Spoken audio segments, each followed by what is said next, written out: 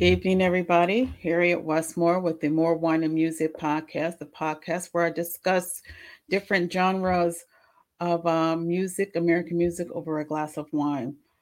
Tonight's episode, I'm going to be talking about one of my favorite jazz artists of all time, the great saxophonist John Coltrane. So stay tuned.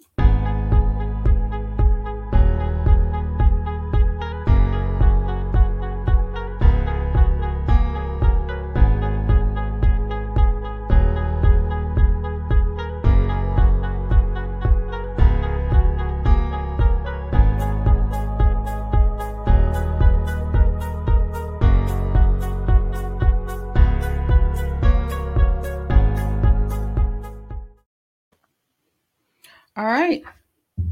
Once again, welcome. Welcome. Saturday night. I'm sorry I didn't come on last night. I wanted to finish up some of my content before I went on live. So I wanted to give myself an extra time to talk about one of my favorite jazz artists, John Coltrane. Before I get into it, I wanted to please hit that like, share, and subscribe to the More Wine and Music podcast. Go on www.morewineandmusic.com. Also, I'm going to be creating another t-shirt for the jazz for season 2. So stay tuned for that, and that will be listed on the morewineandmusic.com website. All right, so let's get into it.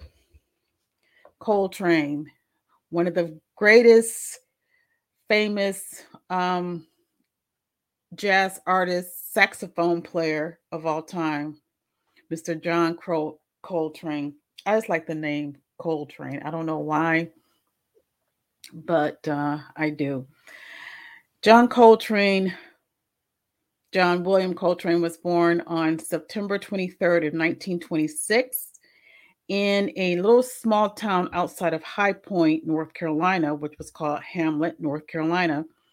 His father was named John Robert Coltrane, who was a tailor by trade, but he was also a musician. He loved music. He loved instruments. So he would have a lot of instruments in um, in around the house. His mother, Alice Blair Coltrane, was a homemaker. The family lived in Hamlet, North Carolina, until he was till around the age of 3, and the family actually moved into the city of High Point. High Point. I used to live in North Carolina.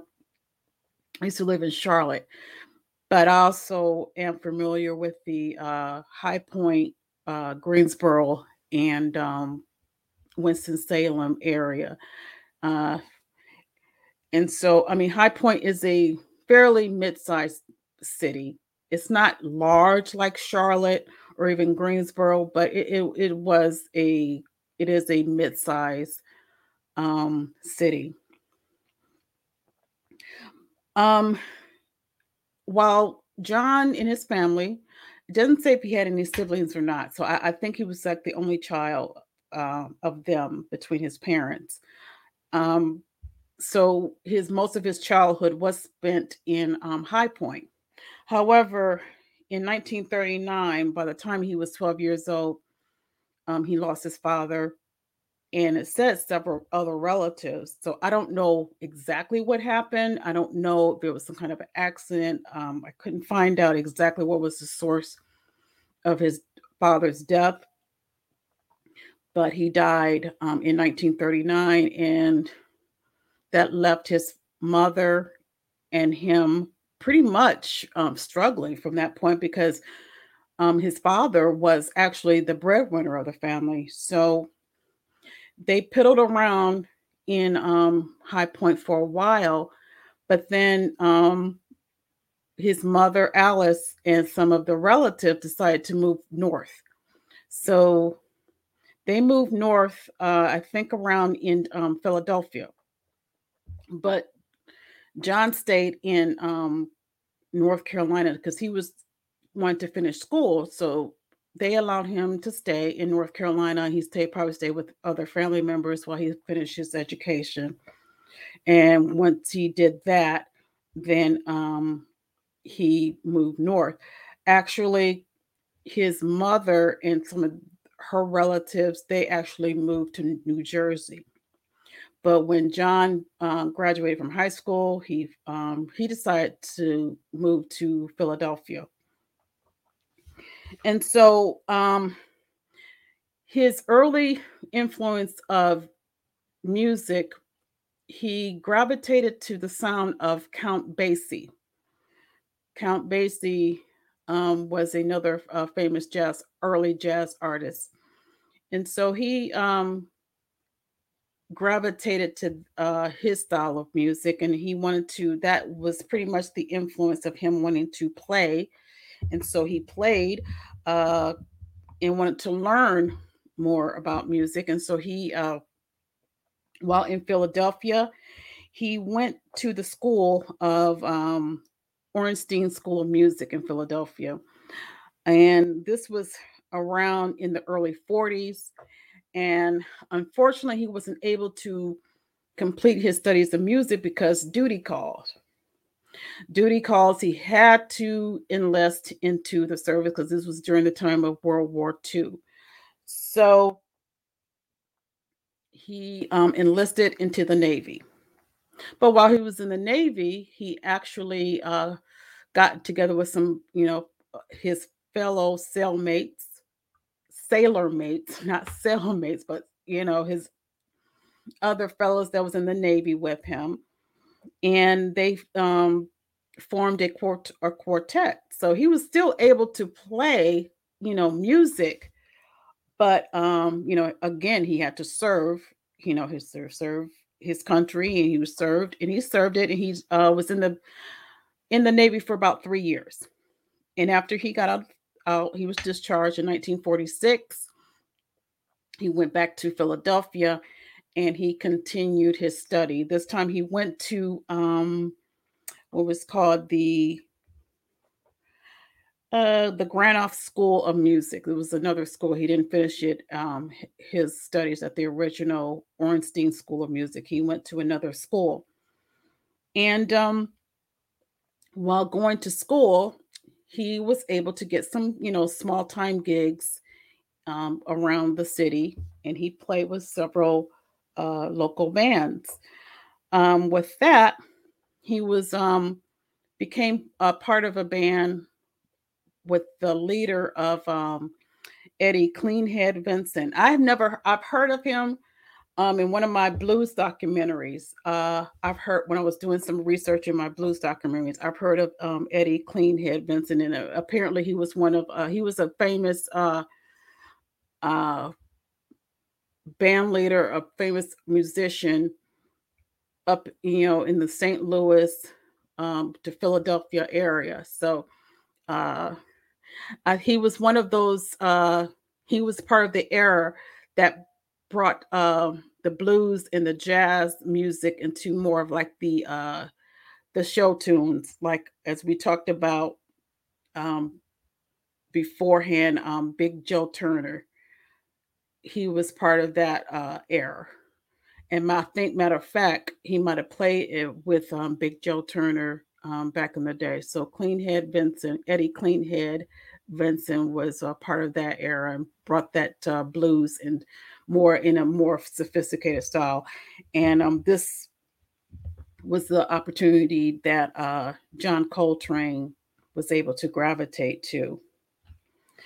He also played with Jimmy Heath in 1949. And in this particular band, he was able to use his creativity. This is how he started to hone his inability to be himself as a saxophone player. And actually, Coltrane was a tenor saxophone player. Where we talked about last week with Charlie Parker, Charlie was an alto sax. So uh, Coltrane was a tenor sax. After playing with John Heath uh, for a little bit, he was able to meet up with the famous Dizzy Gillespie. And once he got connected with Dizzy Gillespie, this is when he started to become more and more noticeable. John Coltrane, he's one, like I said, he's one of my favorites, is because his style of playing is just, it touches you deep. Um, if you listen to, you can go back and YouTube a lot of his music. His style of playing was actually it touches you, and you can feel whatever mood you're in. Um, his playing kind of, it kind of hits you. I can't explain it. I can't explain it. If you're, as a jazz lover or as a musician, you kind of will understand what I'm, or music lover, you'll understand what I'm talking about. Um, but again, as he started playing with Dizzy Gillespie and became more popular, also became other issues. One of which, the main issue, was drugs. Reading about his biography and about him, his story is kind of parallel with Charlie Parker.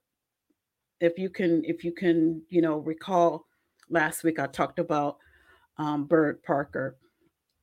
Both were very great musicians, both very very talented, but they both had a demon of drugs. And not to say they were the only two, a lot of them did, but both of them, their drug habit was, to the point that they had to, um, it took over their life pretty much. And Coltrane was basically the same way. His drug of choice, as was Bird Parker, was heroin. So, and not only that, um, he was also an alcoholic. He drank heavily. Not a lot. Many people didn't know that part. They knew that he was, a drug user, but they didn't realize, didn't really, know that he's also an alcoholic. And on top of that, he loved to eat.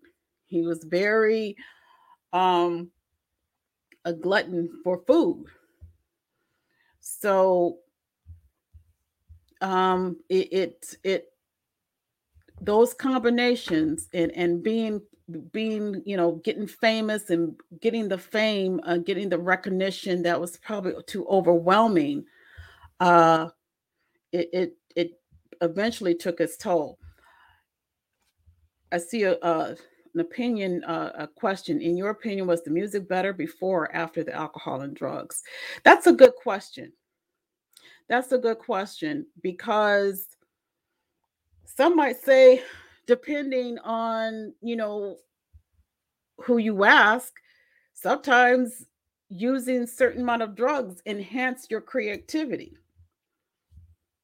I'm not saying that would be my personal choice, but certain amount of drugs, uh you're able to you know play better, or increase your creativity in music playing. And I think the basic uh example of that was Jimi Hendrix, who I'm going to be talking about in my next season of music genre, is the classic of the 60s.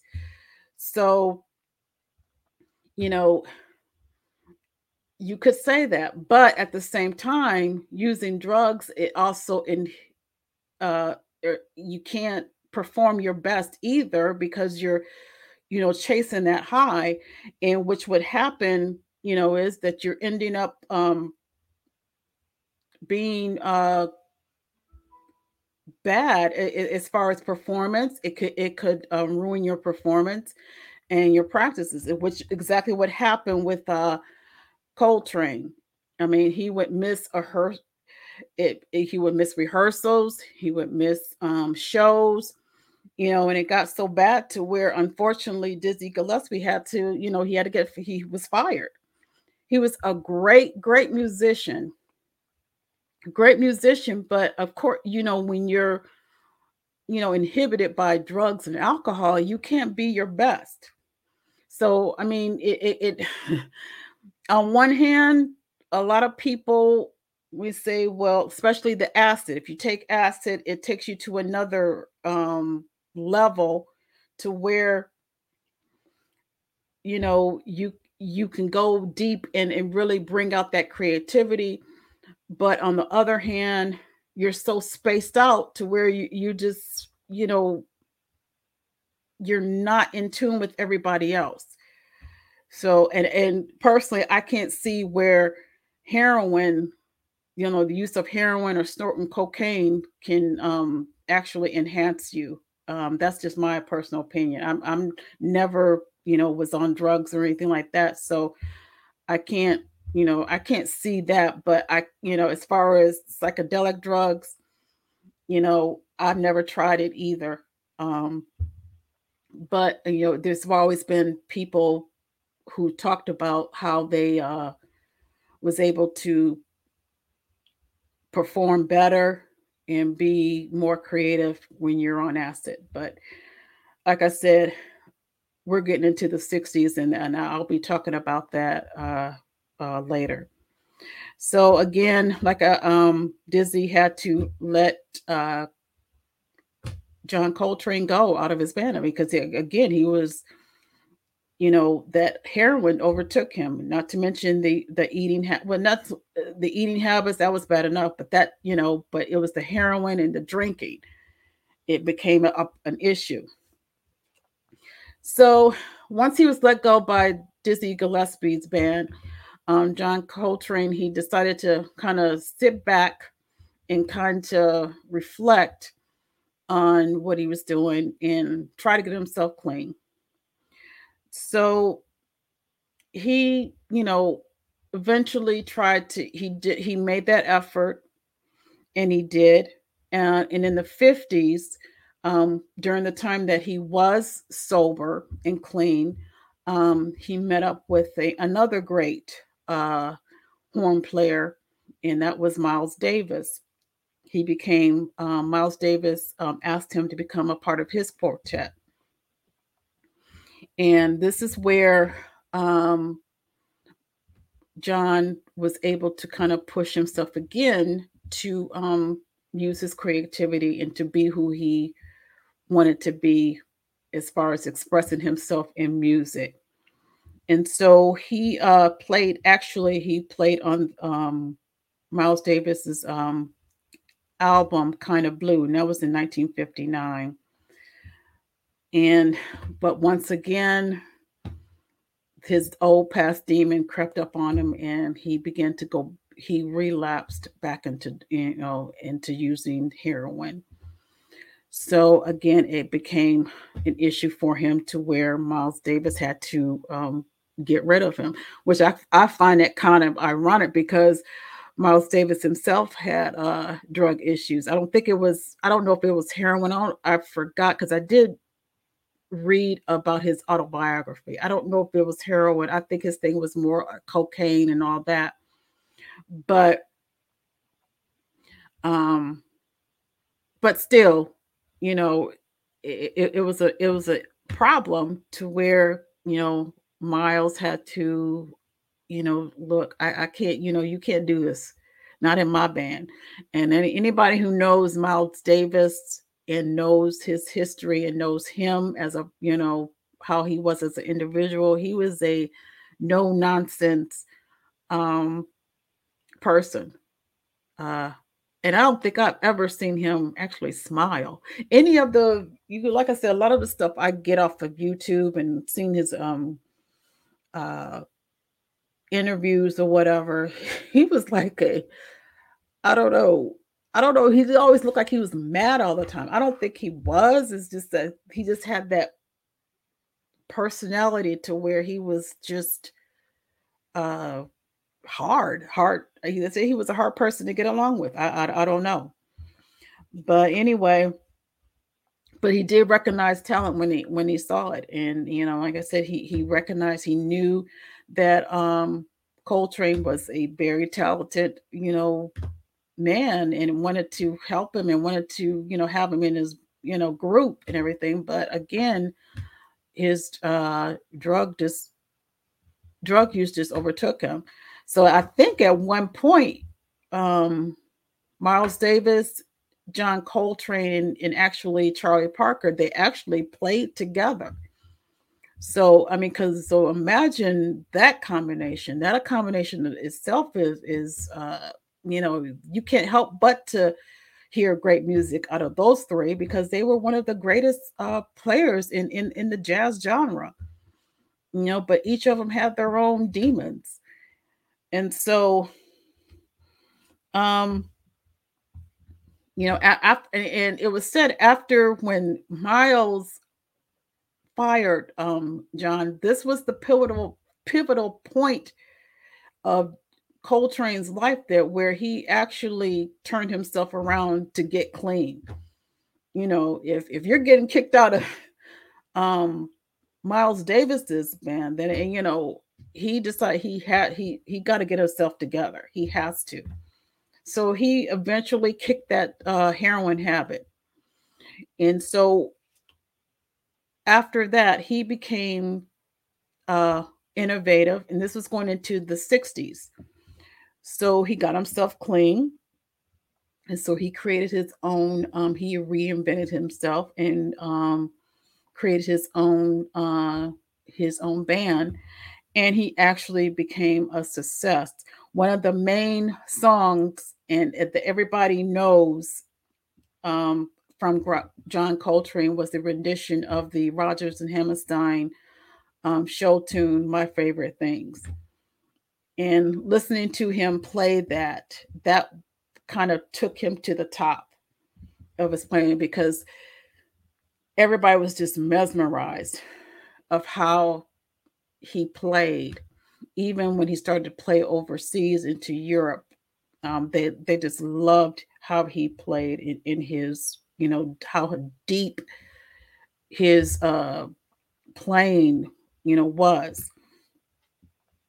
So his comeback with the "My Favorite Things," these are my favorite things. He made a great album called Giant Steps. And this was the album that he actually wrote all his material. He had all the creative producing. He wrote everything, and he played. I mean, everything was him. There were no outside influences or anything. He was able to uh, be who he actually wanted to be, and obviously he was a deep thinker. I mean, you can just listen to his sound of his playing. I mean, you can tell that he was deep. So uh, that and in the 60s, that was when his songs, I mean, his style of playing really was innovative. And I think, when you listen to his stuff now, how it was in the 60s, I mean, it really was in tune with what was going on during the 60s. And so, you know, he was doing great. He was doing great.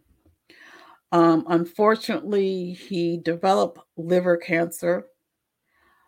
And he unfortunately, in 1967, which was July 17th, he passed away he was only 40 years old. And during the years, if you see pictures of him, his weight would fluctuate. First, in his early years, he was, slim. And as he gotten older, he started to gain a lot of weight, because again, he had a bad eating. I mean, he ate a lot. He ate everything. He wasn't, didn't have the best diet, and not to mention the drinking and all that. So, um, he developed an unfortunate. I don't know if he smoked or not, but unfortunately, he developed liver cancer, and that what took his life. So That's John Coltrane, one of the great American jazz saxophonists. I encourage those who haven't listened to just go back and just listen to his songs. I mean, it's really deep, as was mentioned, deep and personal, and it's like, if I'm in a in a blah mood, or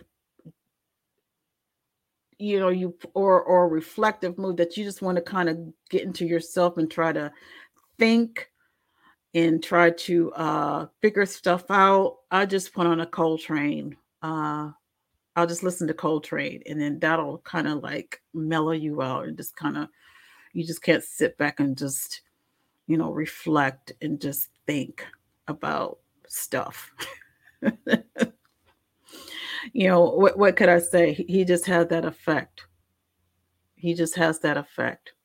So, all right. So that's one of my favorite artists is John Coltrane. So thank you for tuning in. Next week is episode number 11. We got two more. Next week is number 11. I think in tune with Charlie Parker and Coltrane. I think I'm going to do Miles Davis. Because Miles Davis, when I did read his autobiography, he's another one that's um, unusual. His personality wise, he was very unusual. You just couldn't, he was one of those, either you liked him or you didn't, but you can't, whatever you did, however you felt about him, you couldn't deny his contribution of his of music, of his jazz playing.